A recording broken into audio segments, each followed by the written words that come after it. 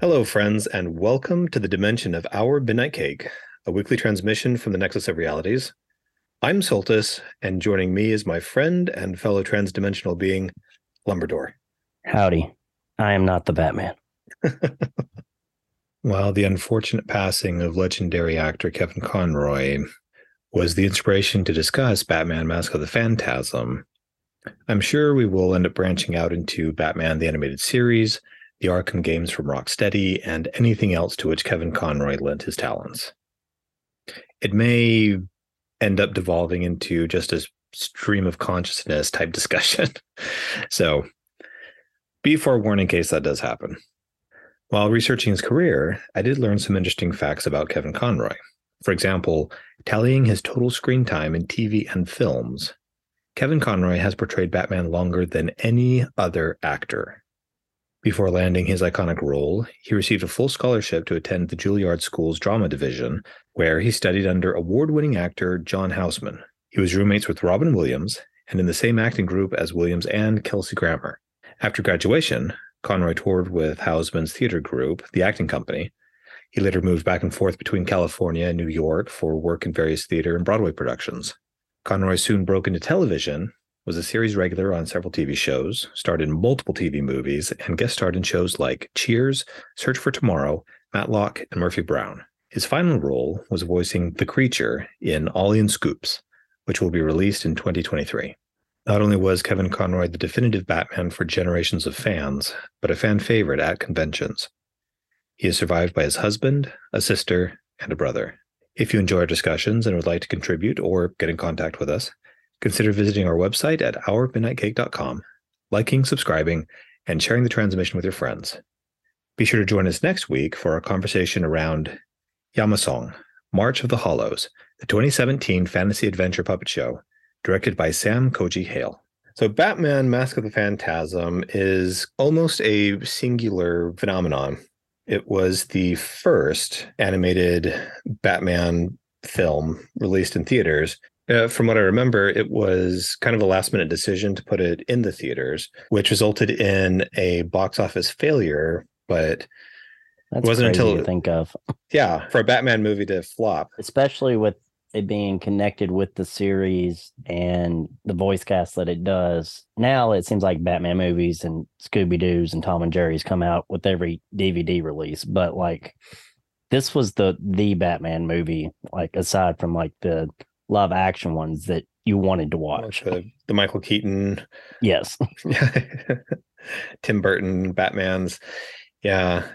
But it wasn't until it was released on home video that it became financially successful. Led the studio to make other animated Batman movies, like I think the next one was Batman and Mr. Freeze Sub-Zero. Yeah, I remember Sub-Zero. I don't remember a lot of the ones came after it, but I was wondering actually, now that you mentioned that, what the timing was with it and the Batman and Robin. Like if the timing with it was similar to the Batman and Robin movie that had Mr. Freeze. I'm just trying to think back now. With Sub-Zero, that was in 1998. Okay. And until the limited release of Batman the Killing Joke in 2016, Mask of the Phantasm was the only animated Batman film to be given a theatrical release, as well as the only one to receive a full theatrical release until the Lego Batman movie in 2017. That's crazy to think about. I would have thought there had been more since then, but I guess a lot of them were just, direct to DVD, direct to VHS, that kind of thing. Direct to streaming now. Direct to streaming. Yeah, I mean, that makes sense. Which is kind of unfortunate because those Batman movies that they have and the DC animated movies that they have on HBO Max are fantastic. I know, like those, I was just going to say the same good. thing. Like, especially when they started redoing the ones from the comics, they were the big comic successes, like the Dark Knight, the Long Halloween, I can't think of all of them, but there's like a group within the last decade or so, and they're just fantastic. But the newer ones, to me, it just really picks up right off of the comic page, where for a long time they were afraid to do that, I think, just because of marketing to kids. Yeah, I think you're right. It's strange to think because I don't know how many animated feature films that they have now with Batman in them, but to have just these few in the theater, I thought was really Well, weird. like the Ninja Turtle one that came out recently too. Like that one would have been a good one in the theater that I'm sure would have made money just from the Batman and the Turtles fans combined, you know? I haven't seen it yet, but it seems like oh, it's something that good. it would be fun to take your kids to It's see. fun and there's a lot of back and forth with just, iconic things from each character set. So it's definitely worth the watch. I think at one point Batman says Cowabunga to the joy of Michelangelo. This is going to sound kind of strange, I think, but whenever I thought Batman, I always thought people who had played Batman live action. Yeah. But anytime that there was an animated movie or a cartoon or a video game and didn't have Kevin Conroy's voice, I felt that Oh loss. yeah. That I Yeah, was like, wait, totally. whoa, whoa, like this isn't how Batman sounds. It's the same too for me with Mark Hamill and the Joker. Oh yes, yes. Because it's like he's such a Star Wars person because that's his fame, I guess, for everybody knows him as. But to me, like I love Star Wars, but he was almost more of a Batman person than a Star Wars person to me, just because of the love of those characters with the animated series. It also weirded me out too when I got older and I realized that Luke Oh Skywalker yes, was the Joker, was and the Joker. like I couldn't wrap my brain around it. It wasn't that it was a good guy playing a bad guy. It's like, whoa, whoa, whoa, whoa. That derpy little sand Well, kid is the cool bad guy in Batman. I mean, and it's such a vastly different character and a huge Oh yeah. departure with the Yeah. voice and everything. Yeah, when I was older and I realized that they were the same person, that was a similar thing. It's like there's no way. Yeah, very talented, both of them. And I know that later on, after the animated series and everything, anytime that Mark Hamill would be offered a role to voice the Joker for something, he'd ask if Kevin Conroy was a part of that. And if Kevin Conroy had signed on, then he didn't even need to read the script. Mark Hamill would sign on. That's awesome. He genuinely seemed to love working with Kevin Conroy. I'd read something about this was a while back about Kevin Conroy that I think he lived in New York or LA. I can't remember which it was. I feel like it was New York though. But he was working in like a soup kitchen or something, like I think it was around Christmas time. And you can correct me if you've heard this story and you can tell it better than I. But I think he was working in a soup kitchen, and I guess word got out that to some of the patrons there getting a free meal that Batman was back there and nobody believed him. And then he had come out then to where they were serving and did the voice. And then that's when they all believed him. Yes. That was after the September 11th attacks in New York Oh, City. yes, that's what it was. Yeah. Conroy was part of the relief efforts, volunteering to cook for police officers and firefighters and first responders. And another cook Yeah. got him to come out and do the Batman voice, and everybody stood up and applauded and cheered. And Yeah. he said, I am vengeance, I am the night, I am Batman. And everybody loved it, just killed. Yeah. And most of the people there were huge fans of Batman the Animated Series during its run in the 90s. Yeah. Conroy confessed to being humbled and deeply flattered by the reaction that he got. I just think that's a great story, though. Just part of his character. Like, I always respected him as a voice actor, but like the more I've read about his interactions with other people and stuff other actors that have worked with him have to say, he seemed like an all around just good guy. There doesn't seem to be a need to separate the man from his work. Yeah. It's a tragedy. His absence will be felt for a very, very long time, I'm sure. Oh, yeah. I mean, no telling how many times he voiced Batman. I'm sure the data's out there, but like it just does, like you had mentioned earlier, it doesn't feel right to hear anyone else do that voice, especially if it's anywhere close to that style. So, Batman Mask of the Phantasm, also known as Batman the Animated Movie, Mask of the Phantasm. Yeah. But, oh, this will be so great. And, I was really young at the time and super excited to see a Batman cartoon movie in the theaters. Didn't end up going to see it, and it wasn't until much, much later after the home release that I was able to watch it. I remember being surprised at it. Yeah. I enjoyed the story. It takes a lot of its story beats from Batman Year Two, I think. The Phantasm is an original antagonist that they have for it. I remember the action figures were always really cool for the Batman animated series. Cool. How they got the characters to look and to articulate and things. The little accessories that they had. So much fun. Oh yeah, I loved the little Batman figures. The Phantasm, like I know at that point I'm pretty sure I had a figure of it. I don't remember specifically, but I just remember like I don't think had seen the movie at that point when I'd already seen the figures, you know. And it was just I don't remember when I finally saw it because I didn't see it in theaters either. I remember like wanting just the character design alone, like who is this character? I want to know who this is. The design of the character was just so good that it's such a cool design. It's this cool mix of Batman and almost like without knowing the character of almost Batman and Casey Jones from Ninja Turtles just because of the mask. And oh, that's good. And like especially because like the Casey Jones in the cartoon, you know, wasn't as dark as the one in the movies and the comics. Basing it off the figures, I remember like, ooh, I need to see this. It just from the figures alone made me want to see the movie. Very cool design. The aesthetic of the animated series and this whole style that they have going on inspired heavily from the original comic books. Yeah. Is it iconic art style that they created with everything being colored on black instead of on white? Very film noir aesthetics and lots of Art Deco influences.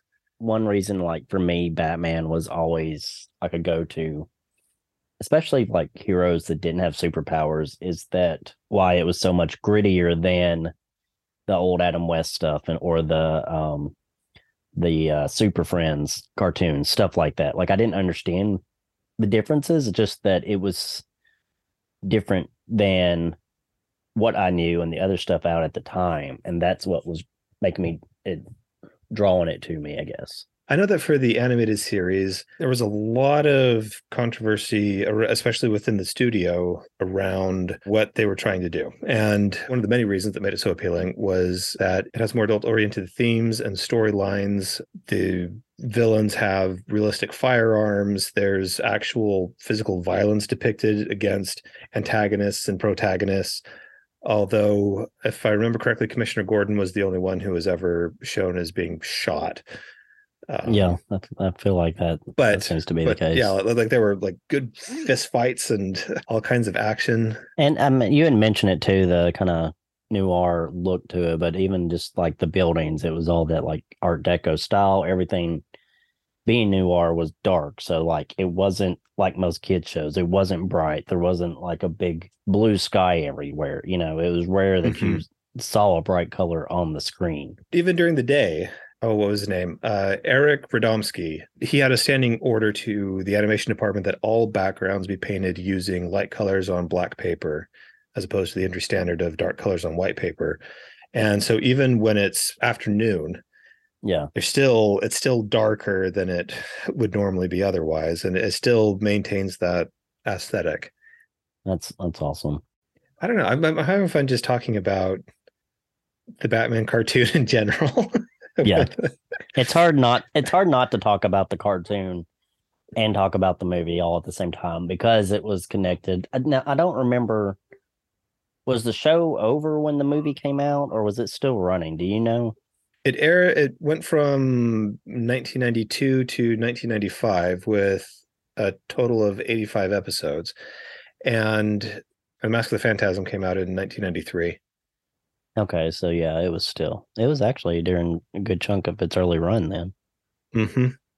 Something else that I thought that was interesting about Kevin Conroy's performance as Batman and Bruce Wayne is that he made it a point to use two different voices for when he was doing Bruce Wayne and when he was doing Batman, which I don't think was... I think that he made that popular. I know that Michael Keaton did that in the Tim Burton Batman movie. Yeah. And then Kevin Conroy continued that, and then that's been the thing. But I think prior to that, it was whoever was playing Batman, I don't know, on the radio or on the TV or whatever. Yeah, it was just the pretty same much voice. the one voice. Yeah. Mm-hmm. So he also voiced Batman in the Arkham Knight video games, correct? Am I right on that? Yes. Kevin Conroy. Yes. When those came out, it gave a whole new life to the Batman character. That, Oh, absolutely. and again, there's Kevin Conroy part of it. I'd be interested too to like if there's any like videos out there of him discussing the difference in like the animated series versus like doing the games. Because I mean, just from the stuff I've watched with voice actors, you know, those are two totally different type of roles to fill. Any kind of breakdown of an iconic character like that, or an actor, different variations of that character, I think that it would be interesting to compare. Then we have Beach's, one of Beach's favorite characters, Captain Sunshine from the Venture Brothers. Oh my god! If you have not seen the episode of Captain Sunshine, you need to watch the first 4 seasons of the Venture Brothers right now, so you fully appreciate the glory of Captain Sunshine and his ward. Oh my gosh, like That's great. Like so I love Venture Brothers. I love it, and there's a lot of episodes that just like have me dying laughing. But that is probably one of the top for me that just caught me off guard, is just how good that episode was. And then the fact that it's Kevin Conroy, who we all love as Batman, playing Captain Sunshine, that just like that just topped it off. But with the Mask of the Phantasm, one of the things that I found interesting is that Orson Welles' classic Citizen Kane served as one of the influences for the flashbacks, which did a great job of not only portraying loss, but also the passage of time. But I thought that it did well to have these parallel stories going at the same time, showing how the events of the past affected what was taking place in the present day. To me, that's something with a good story, I guess, is that it can hit different ages and appeal to both, you know? Yes. And I think that the show did that very well. I think the movie did that very well. There are things for adults to like and things for kids to like. Yeah. And I think a lot of times maybe the movies, especially from TV shows, cartoon shows, fall short because it's not enough of what we're used to watching or want to see. It definitely feels on that same note as the show. Like it has the same pacing, it has the same tenseness, the same color scheme. It's like, you know, it's stuck with its principles. It's stuck with the things that made the show good and just built off of that. Had it storyboarded out the same. They had it given to the same animators overseas. They treated it with more quality, but originally it wasn't intended for the big screen. From start to finish, if I remember correctly, the film took 8 months to complete. Which that is a short timeline. With the movie, an animated movie, especially this quality, I mean, everything was still being hand done during this time period. So, I mean, we were talking about the full design of the Phantasm. It went through 20 different versions and iterations until they landed on that one. Like, there is a lot of thought and care that has gone into this, and a lot of excellent work.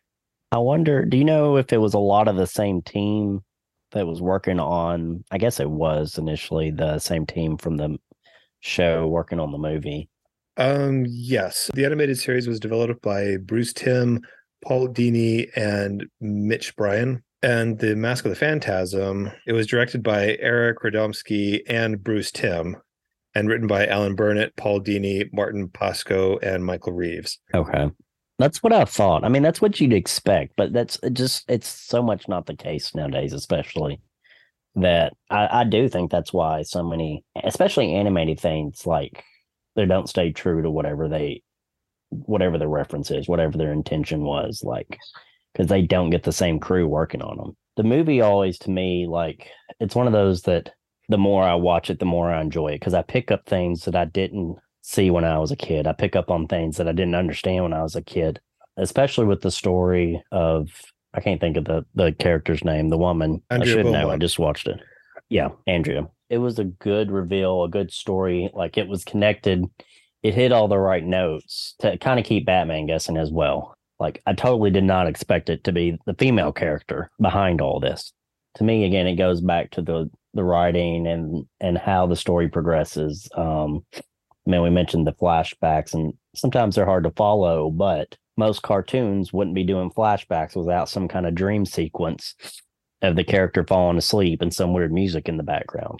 I thought it was interesting, the parallels in her life and in Bruce Wayne's life. And how they have this convergence and this divergence, where they meet at the cemetery. They're both visiting the graves of their parents, and she's visiting the grave of her mother. From that shared sense of loss, they develop this friendship and eventually this romantic interest, and they're going to get married and start this wonderful life. Doesn't work out that way, and that's one of the catalysts that launches Bruce Wayne's career as Batman. With how much Bruce Wayne's character was withdrawn from everything continually throughout the story. Mm-hmm. Like, you totally expected it to be his character to be the one pulling away. It was her that made that decision. I think it hits harder now watching it as an adult than as a kid. Like, after Andrea loses her father, she becomes the Phantasm. And then there's that divergence where, she goes down one path and Bruce Wayne goes down another path. And Andrea goes on this murder spree for all the gangsters. Yes. And another aspect that I found interesting of this film is that it incorporates the Joker, and the Joker is a pivotal character in the events that transpire, but the Joker is not the focal antagonist. Seeing the Joker's character pop up, it was surprising. Yeah. It's like, oh, hey. I'm like, what is he doing? Yeah. Mark Hamill's Joker is always fantastic. Oh yeah, I love that he's it's just Mark Hamill playing it up, like having fun with every moment of it. Mm-hmm. I would recommend this movie to anybody. 100%. Whether you enjoy Batman or not, I think that there's something of value for anybody in it. I would honestly watch the movie and then start watching the show, just because it's got enough of a backstory in the movie that, like, you could then pick up right with the show. It'll set up the characters well. Yeah, especially with like how it's hinting at stuff from their past. Like, if you've never seen the show, I think it'll make you appreciate the show that much more if you watch the movie first. Well done, Kevin Conroy. Sadly, you'll be missed. He was a good Batman. Maybe one of the best. Oh, absolutely.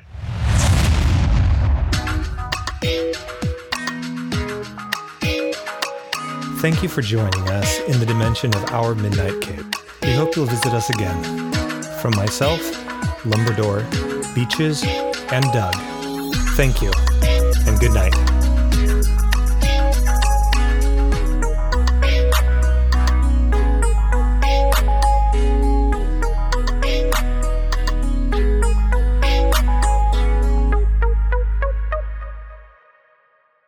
This seems to be a trend, especially with Disney stuff, where very little advertising is going into their projects.